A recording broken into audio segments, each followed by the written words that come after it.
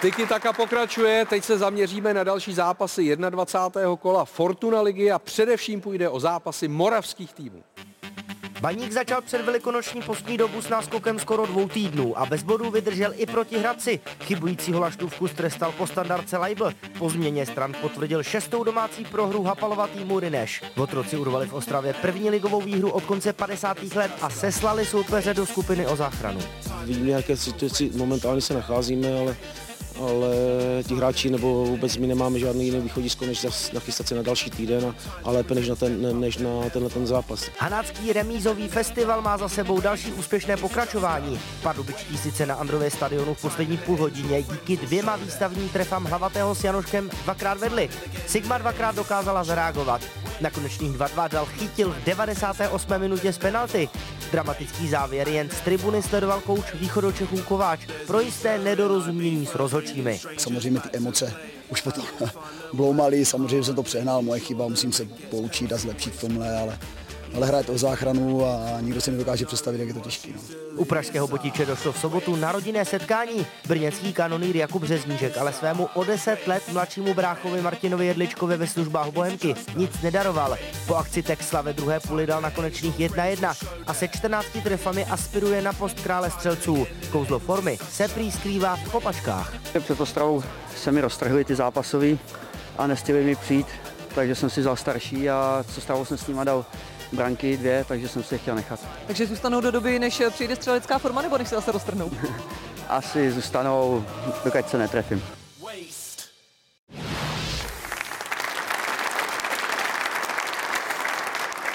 Tondo, ty jsi byl taky pověrčivý s kopačkami, nebo jak to bylo? Jako měl jsi je do roztrhání, ty střelecké? Já jsem měl do roztrhání, protože my jsme nefasovali žádný. No takhle, jsi měl jedny na celou kariéru. Jeden, skoro, no.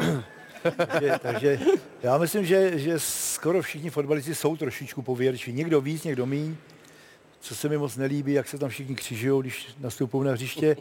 Já měl jenom jeden takový rituálek, že jsem vždycky si musel oblíknout první levou štulpnu a kopačku pravou, zase naopak. Aha. A jinak a pak jsi oblíkal tu pravou štulpnu. No, pak ale stalo se mi jednou taková zajímavá věc, že při tréninku na Bohemce jsem našel korunu na trávníku. A jen tak máně bezděčně jsem ji vzal a zahrabal jsem ji do branky, takový jsem volil ten drn, dal jsem tam tu korunu, jsem se zase přikryl, přesně za tyč. Aha. Zajímavý, pak nějak jsem na to zapomněl během týdne a hráli jsme s Duklou a kopal jsem penaltu na Ivo Viktera. Já jsem tu penaltu střelil přesně a já se vsadím, že kdybych to kontroloval, ten míč stál přesně na tom místě, kde byla ta koruna. No to je jasný. To funguje. Takže já tomu věřím. Jakub Březníček dal už 14. gól, o 3 branky vede tabulku střelců před Květem a Van Burenem. Zajímavý bylo, že on dal tento gól do sítě brankáře Martina Jedličky, což je jeho bratr. Málo kdo to možná ví, že to já vůbec nevím. No, Jakub Březníček a Martin Jedlička jsou bráchové. Aha, ale mají stejnou mámu. Mámu. No. To je jasný, kdyby měli tátu, tak se jmenují stejně, že? Já jsem ti jako chtěl napovědět víc, aby to bylo jasné. Jo, docvaklo mi to. Dobrý. Je pravda, že já jsem nepochopil toho gesto, že on se neradoval. No, neradoval se právě, protože dal gól bráchovi. A já jsem neviděl proč, tak teď už to vím. No, když si ho představit, takhle si vychutnat bráchu. Já bych byl šťastný, kdybych dal bráchový gól. Ještě bych ukázal. Máte idylické vztahy? Mě tak bavilo. Mně se strašně ten gól líbil, jak je šikovnej. Prostě mít zase přilepený na noze, lehká změna takový hokejový gól. Vlastně jsem to viděl, prostě pohyb do strany. Pojď sem, kam jdeš. Láďo, o 3 góly vede tabulku střelců, to už je dost velký náskok. Je, no ale ještě je hodně zápasů do konce. Myslím, že 9 je vlastně ta základní část a plus potom ty nástavby, takže ještě ho může někdo předběhnout, dodá někdo 3 góly a jo, v zápase můžou být, takže Ale přeju mu, aby mu to dál padalo, protože je šikovný, zaslouží si to, hraje dobře, táhne Brno, dává 14 gólů, jako už byl skoro takový odepsaný hráč, bych řekl, jako jo, že už mu tolik lidí nevěřilo, takže klobouk dolů a fandím mu. Další zápas, Pardubice remizovali v Olomouci, sahali po dalším vítězství. Pardubice už nejsou poslední, to je jedna z událostí kola. Bylo to nakonec 2-2. Zásluhou penalty v 97. minutě. Byla to tahle penalta po faulu na Mojmíra Chytila. Fauloval Robin Hranáč a já se ptám, jestli ta penalta v 97. minutě by neměla být opravdu 100%, aby ji rozhodčí zapískal. Co to máš? Tak tohle penalta nebyla. To je vidět odsud. To vidíme až odsud z Prahy. Bylo to špatně vidět. Já si myslím, že se ho dotkl 100%. Dotkl se ho? Jo, ano. Takže automaticky Chytil to udělal výborně, že šel dolů. Jo, a podle mě i on sám to vyzkoušel s tím, jestli se to bude kopat nebo ne. Do toho chce Slávě. A teď zase přísná. Takhle, nemůžeme se zlobit na VAR, protože VAR to těžko mohl opravit, když k tomu kontaktu došlo, ne? Ne, tak on chtěl ten Pardubičák, chtěl do balónu, moc si to zpracoval, ten chytil a ono při tom zpracování do té nohy kopnul. Kopnul ho do nohy. No, tak prostě je to taková trošku nešikovnost toho hráče těch Pardubic, když viděl, že to nemá na tutově ten balón, tak stačilo stát za ním a nic by se nestalo, jo. Takže řekl bych trošku naivita to nebo ne, taková nevím. Ne. Tak je to mladý hráč. Je to nešikovnost, no, trošku to. Hele, jestli můžu. Ano, souhlasím s tebou, ale co mně se brutálně nelíbí, je chování těch útočníků, protože je vidět, že on to dostal odsud a lehl si úplně do protipohybu. A to jako herec musíš poznat. Přesně tak, to pozná kdo, že prostě on ucítil kontakt a říká, jsem v pokutovém území, lehnu si, bude pencle, 97. minuta, bere ti to hlava, když on nastavil teda 6 minut, evidentně, a už to bylo tak to měl písknout. No tak nechal dohrát tu akci, že? No jasně. Byla asi úplně poslední možnost. A Pardubičáci se musí po právu cítit jako okradení o body, protože to písknou 96-11 a ještě penalta, která je hodně diskutabilní. Za mě to penalta taky není. Jako, já bych ji nepískl. Kdyby byl rozhodčí, takovou penaltu nepísknu, protože ten Chytil vlastně nechtěl hrát, spadnul, protože cítil kontakt, tak spadnul. Věděl, že je konec zápasu, že zkusí penaltu, protože by s ním nic neudělal. Takže za mě to penalta není, ale asi si to ten rozhodčí samozřejmě obhájí, no, protože kontakt tam byl. A... Za mě to taky penalta není, ale myslím si, že je férový vidět celý zápas. Já jsem viděl jenom tady ten klip. Taky rozhodčí by měl, a to je problém, jak v hokeji, ve fotbale, aby ten rozhodčí nastavil nějaký standard. Ideálně celá sezóna a všichni rozhodčí vypískali stejně, aby to jako věděli. Ale vím, že třeba v NHL, když jsme byli, tak jsme věděli, že ten rozhodčí píská podražení, ten píská sekání, ten píská nedovolený bránění, šel si do zápasu a věděl si, co ti asi pískne. Mm-hmm. Takže možná to mužstvo, když je připravený na to, co ten rozhodčí asi dneska bude pískat, to je jedna věc. A druhá věc, měl by mít nějaký standard. A jestliže to takovýhle fauly celý večer nebo celý zápas pískal, pak ta penalta zřejmě je spravedlivá, ale ten jediný klip si myslím, že byl moc přísný. Radek Kováč dostal 2 žluté karty jako trenér Pardubic během asi 10 vteřin. To je taky útok na světový rekord a Tomáš Úpaluši mi tady špitnul do ucha právě pro tohle, já bych tu trenéřinu nemohl dělat. No, protože dokážu se do toho vcítit. Tak on mu nadává, že jo, rozhodčí k němu běží a dostane žlutou. A evidentně ta reakce je, že mu to nasolí ještě jednou. No, jako já jsem byl v podstatě nejvíce trestaný hráč ve španělské lize. To mě překvapuje, člověče. Ale pozor, protesty, to znamená pořád jako z nějaký... Keci. Ve španělštině jsi to dával? Ne, já jsem mu nadával různýma jazykama, takže on jako nerozuměl, ale... Jsi to naučil v Itálii? Já jsem to naučil v Itálii, no, a pak už jsem jenom měnil jazyky. Ale samozřejmě ty nadávky prostě ti rozhodčí znají. Jo. A já ty jeho nadávky znám z golfu. No. To je nádherný. A já se do toho Radka dokážu vcítit, jo, protože asi tam byly nějaký fauly, četl jsem, nebo nějaký aut, nebo něco otočeného a tak dále, takže ty emoce, hrajete dobrý zápas, jste v Olomouci, máte to dobře rozehraný, saháte po těch 3 bodech, že? Takže taky na té lavce netráví x roků, je to takovej vouzovka začátečník, takže s tím se ještě musí porvat, ale já bych se cítil tak špatně, že bych to ze mě muselo ven. Jo, takže já bych tam byl taky, pořád. Slávo, ty jsi taky byl sprostej někdy? na rozhodčí.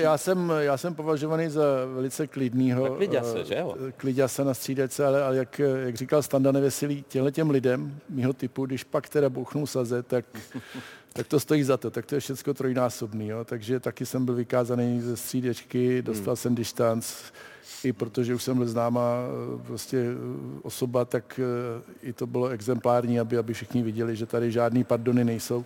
Takže když už člověk takzvaně vystříkne, tak pořádně. No. Tondo, za tebe, nadávalo se hodně rozhodčím? Tak, nadávalo. Samozřejmě situace byly úplně jiný. Já musím říct jednu věc, že já jsem s nima problém nikdy neměl. Já jsem byl vždycky mírný hráč, já jsem byl hráč, který nikdy neuměl faulovat. Já jsem udělal faul, tak to bylo vidět až v Prešově. Pamatuju si jednou taková, hrál na mě osobku Hamřík z Brna, furt mě štípal, škrábal, občas i slina moje vytekla. Furt mě šťouchal, pošťuchoval, pokopával a já si vůbec nezahrál, mě to vůbec nebavilo. A v jednu chvíli jsem prostě bouchli saze a říkám si, tak, teď až bude nějaký souboj, tak já do něj skočím, já ho prostě rozpulím. Za 3 minuty, řach! No a bylo to, se proberu a co se děje? Mě odnesli na nosítkách a ohrál dál. Takže se to nevyplácí. Baník Ostrava je ve velkých problémech. 3 zápasy v řadě Baník neprohrál ani pod Lubošem Kozlem, ani pod Ondřejem Smetanou, ani pod Tomášem Galáskem, ani pod Pavlem Vrbou, až teď pod Pavlem Hapalem. Čili v Baníku to prostě nešlape. To jaro Baník rozjel velmi dobře, nadějně, 2krát na příštích soupeřů a 4 body, ale teď 3 prohry za sebou. Laštůvka se podepsal na tom inkasovaném gólu, ale Tyžany na druhé straně neproměnil tohle. Tak se vás zeptám, jestli tohle je větší hřích, než když gólman dostane gól, jako dostal Laštůvka. Je to horor, no, ale stává se to, že jo, prostě tam drn, nebo ti to skočí na nárt a letí to do pánu bohu do oken, no, je to prostě... A tam, když jsme viděli, jak Tyžany mlátil do toho terénu, že ten terén nebyl úplně ideální teda. To si upravoval na příští šanci, no.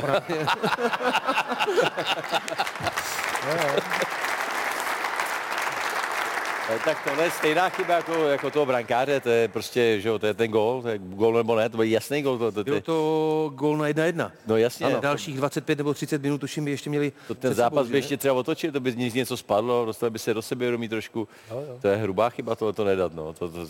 To musíš dát prostě, no. To Láďa říkal tady taky dneska už jednou, že když udělá golman chybu, tak to ví celý svět, ukazuje se to, protože udělá jednu chybu za rok třeba, nebo 2 chyby za rok a jsou ale strašně viditelný. Ty kluci to takováhle chyba taky bude vidět, ale kolikrát má prázdnou brána zírá nebo sám na brankáře nedá a jde se dál, těch neproměněných vyložených šancích je spoustu. Ale tohle to se dostane taky do světa. to bude na jakým pořadu, jakým to silvestrovským. To je v té kategorii milionová šance. Ano, to je ona. Tak my jsme teď to do světa poslali, vlastně ještě jsme to trošku přikrmili. Každý týden jsme slavní, každý týden. No a ještě sníh v Jablonci, to je také téma uplynulého víkendu. Jablonec zvládl zápas s Teplicemi nakonec 4-1. Místy moc nebylo vidět, ale očistili se čáry a hrálo se dál. A uvidíme, že při gólu na 3-0 měl velké problémy Jan Chramosta dopravit míč do sítě a málem dopadl jako Mohamed Tyžany, jo? Teď v tom předchozím příspěvku, ale bylo to evidentně vinou terénu. Byla koulovačka v Jablonci a tady je ta šance, Sejk přihrává Chramostovi a ten do prázdné brány to málem nedává, jo? Tam si dal na dvakrát. Zvlád to. Ale tam to bylo vidět u toho 4. gólu, já nevím, jestli bude ukázaný potom, že tam zase na druhou stranu ten balón tomu Sejkovi zůstal vlastně u nohy. Že už nevyskočil. Že vlastně neodskočil, ani nešel dál, no. Tam mu to naopak jako zase pomohlo. No to je strašný terén. Tohle to jako... To je vepřín, to jako ale... To tak vždycky bylo v tom Jablonci, že? Protože tam to počasí je... Ale topení bylo zapnutý, tam s tím nic neuděláš. Je vidět, že prostě... Když začne padat sníh, tak si nic neuděláš, no. A kluci do půli těla na tribuně, že jo, Kotel? Odvážný, drsní, chlapi ze severu. Jo, takhle. Já jsem chtěl říct otužilý a ty si řekl ožralý. Komu se na tom hraje hůř? Útočníkům nebo obráncům? Pro koho to je horší, složitý?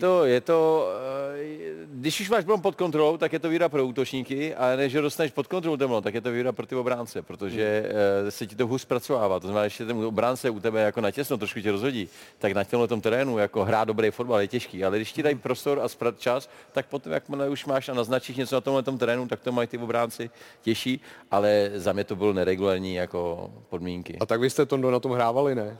To nebývalo žádný vyhřívání. Ještě na horších jsme hrávali. Že jo?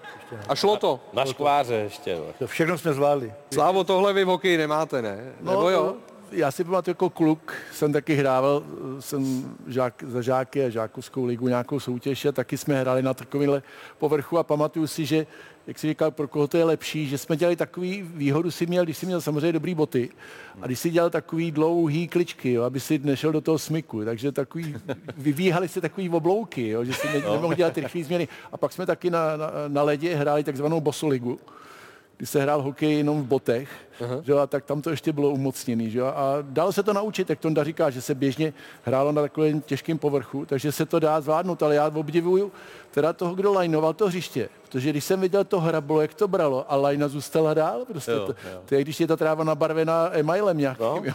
Ona taky je, ale ona je, vidíš, tak to já nevím, no, tak to jsem se dneska něco naučil. To už není vápno. To už není vápno, jo. Já myslím, že to vápno je. Tak to jsem se něco naučil. Vidíš, co se dozvíš tady u nás. Jeden z největších obratů historie Ligy mistrů si teď přiblížíme prostřednictvím bývalé legendy Liverpoolu, ne Vládi Šmicra, který tam ale byl osobně, ale Jamieho Carragera. Uvidíme, jak reagoval v průběhu utkání mezi Liverpoolem a Realem Madrid, tedy v zápase, ve kterém po 15 minutách Liverpool vedl 2-0 a nakonec prohrál doma 2-5.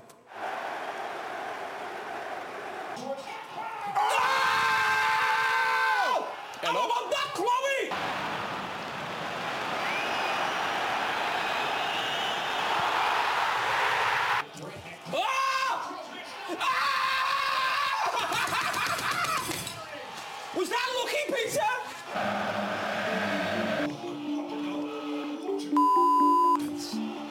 Can you get the ball in the box like that?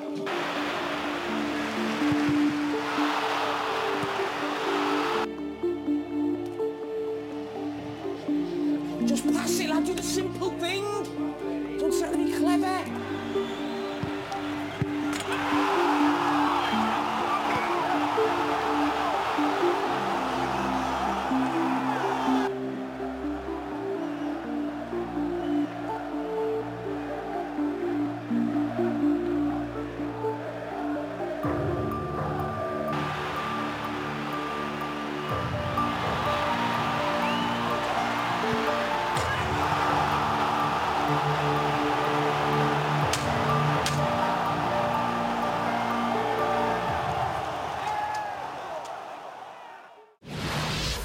No jo.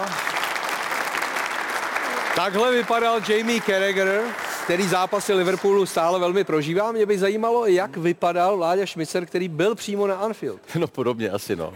Asi hodně podobně, protože po tom druhém gólu, co to bylo asi 2-0 po Liverpoolu, tak jsem si říkal, jsme zpátky, ono je finále v Istanbulu, říkám to, já to vidím zase už na Istanbul, já tam byl s klukem, tak jsme se radovali.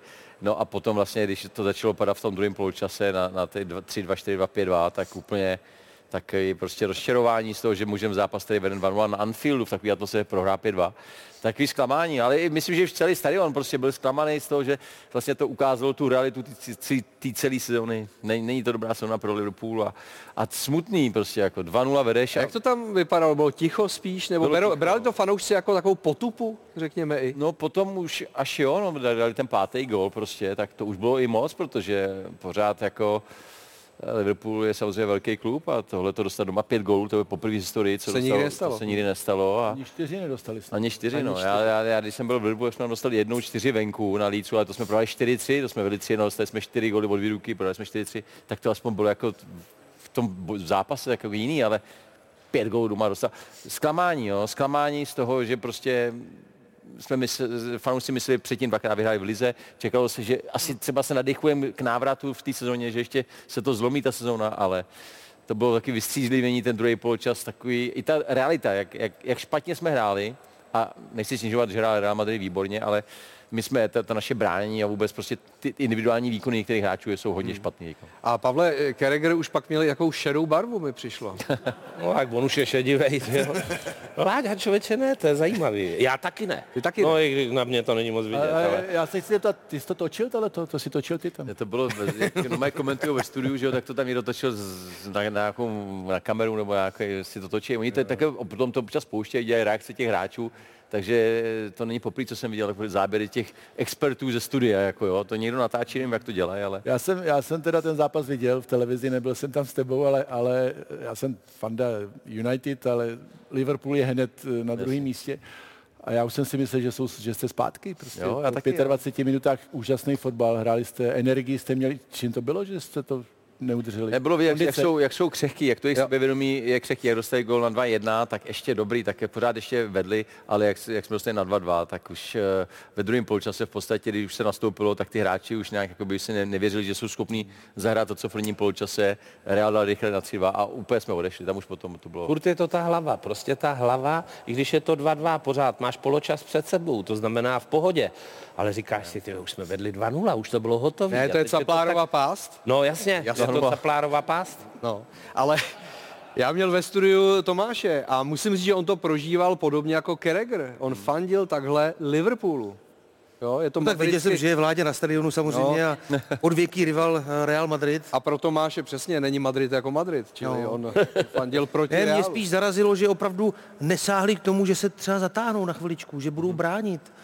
Že oni vlastně nebránili vůbec. No oni to neumějí vůbec, to vůbec nejde, já nevím, kolik už dostali gólů, ale opravdu teď po dlouhé době teda v lize uhráli 0-0, ale na Crystal Palace tam potřebovali vyhrát, uhráli 0-0. Ale jako opravdu Láďo, ty znáš ten insider, to bych mě to zajímalo. Já jsem tak přemýšlel, to, co říká Tomáš, jo, že jste nezměnili trošku strategii. Padne jeden gól, malinko se zatáhnu 2 góly, zatáhnu se.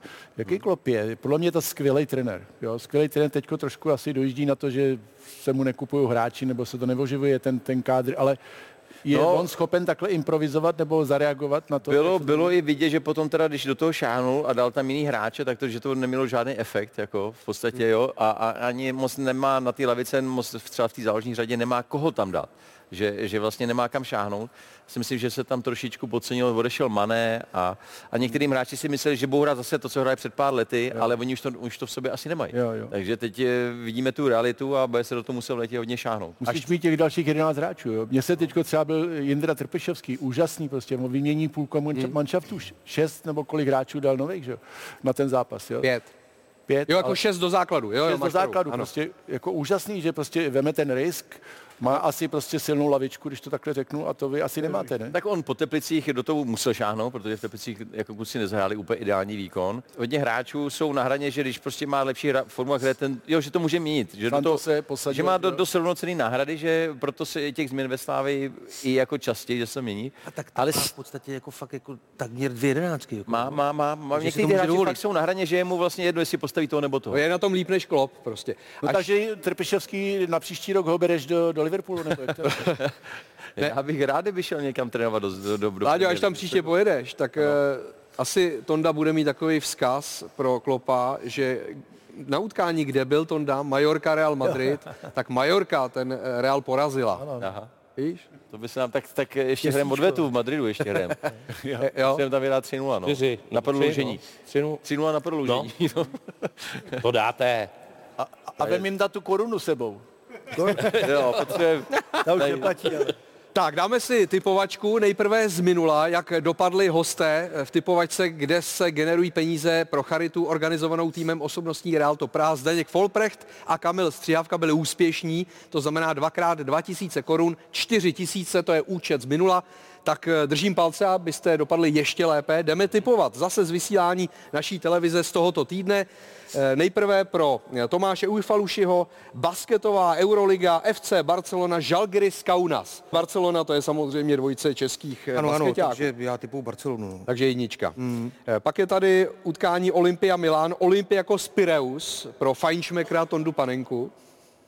To je taky basket? No, nevypadá to, ale je. Milán, Pireus.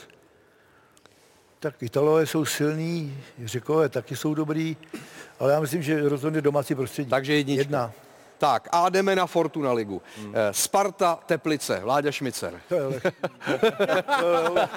To jsem zvědavý. To je spravedlivý jako taková otázka, taková. Tak Teplice budou mít velkou motivaci, tím to nejde, potřebují body, že jo, aby se zachránili. A dokázali jediný bod uhrát se Sláví. Sláví, no.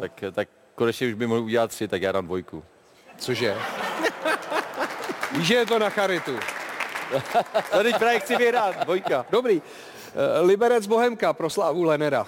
Já jsem velký fanda Bohemky. Od té doby, co jsem velký kamarád s Láďou Borovičkou, tak jsem zažil tu generaci, takže pořád jim fandím. Ale dám. Tak samozřejmě. Martin Hašek na tyhle, takže já si dám remízu. Jo? Že Martin Hašek to je Liberec i Bohemka vlastně, že jo? Když už si ho zmínil. A Pavel Nečas, České Budějovice Slávia. No já si myslím, že Slávě to nebude mít jednoduchý v Budějovicích, protože ty Budějky se mě líbí čím dál víc. Tak to bude mít Slávka těžký. Já si myslím, že to bude plichta. Plichta. Takže 0 remíza. Děkujeme, vyhodnotíme si to příště. A teď váš souboj o výkres Milana Kounovského. Dnes tedy takhle na dálku. Milan tu nemůže být osobně přítomen. Jde o to, abyste poznali, kdo je na následujícím videu, kdo bude první, ten získá tenhle originál jako vzpomínku na dnešní 199. díl Tiki Taka. Pojďme na to. Kdo to je? Sergio Ramos? Není to Sergio Ramos? To je Paul Reich, to je pánovička. Není to Paul Reich. Docela mu to jde. A... Egger. Kdo? Egger, Daniel Egger. Daniel Egger to není, ale míříš dobrým směrem, že jde o fotbalistu teda. Tak pojďme další tipy. Icardi. Benzema? Ne. Icardi? Ne. Je to fotbalista, který už nehraje? Zidane. Ne. Láďa Vízek. A vzadu, možná vzadu nápověda. Není tam na té fotce vzadu nápověda? Nevidím. Je tam nějaká bizonka? Ano. No, dobře, no, ale tak to je... No. A páne. To neznám. Ne. Jo, Beckham. Ano. Beckham. Vzadu Viktoria, vepředu David Beckham. No jo. Tohle bylo těžké. těžký. To tak jednoduchý. To bylo těžký. jo. Pavle, ty jsi si nevšim. No, ale ona vypadá jako všechny jiný ostatní. Takže ani to by nebylo vodítko. Ne, daleko strašně, já tam nevidím. Je za námi 199. Tiki Taka. Děkuji vám, děkuji hostům, těmi byli Tomáš Ujfaluši, Antonín Panenka, Vladimír Šmicer, Slavomír Lenner a Pavel Nečas. Děkuji také našim partnerům týmu osobností Real Top Praha. Děkuji také Betánu, děkuji dalším partnerům, jako jsou Steilman nebo Aspira, samozřejmě Livesport. A příště, přátelé, díl číslo 200. Budeme tady. Doufám, že vy u televizních obrazovek. Naschledanou.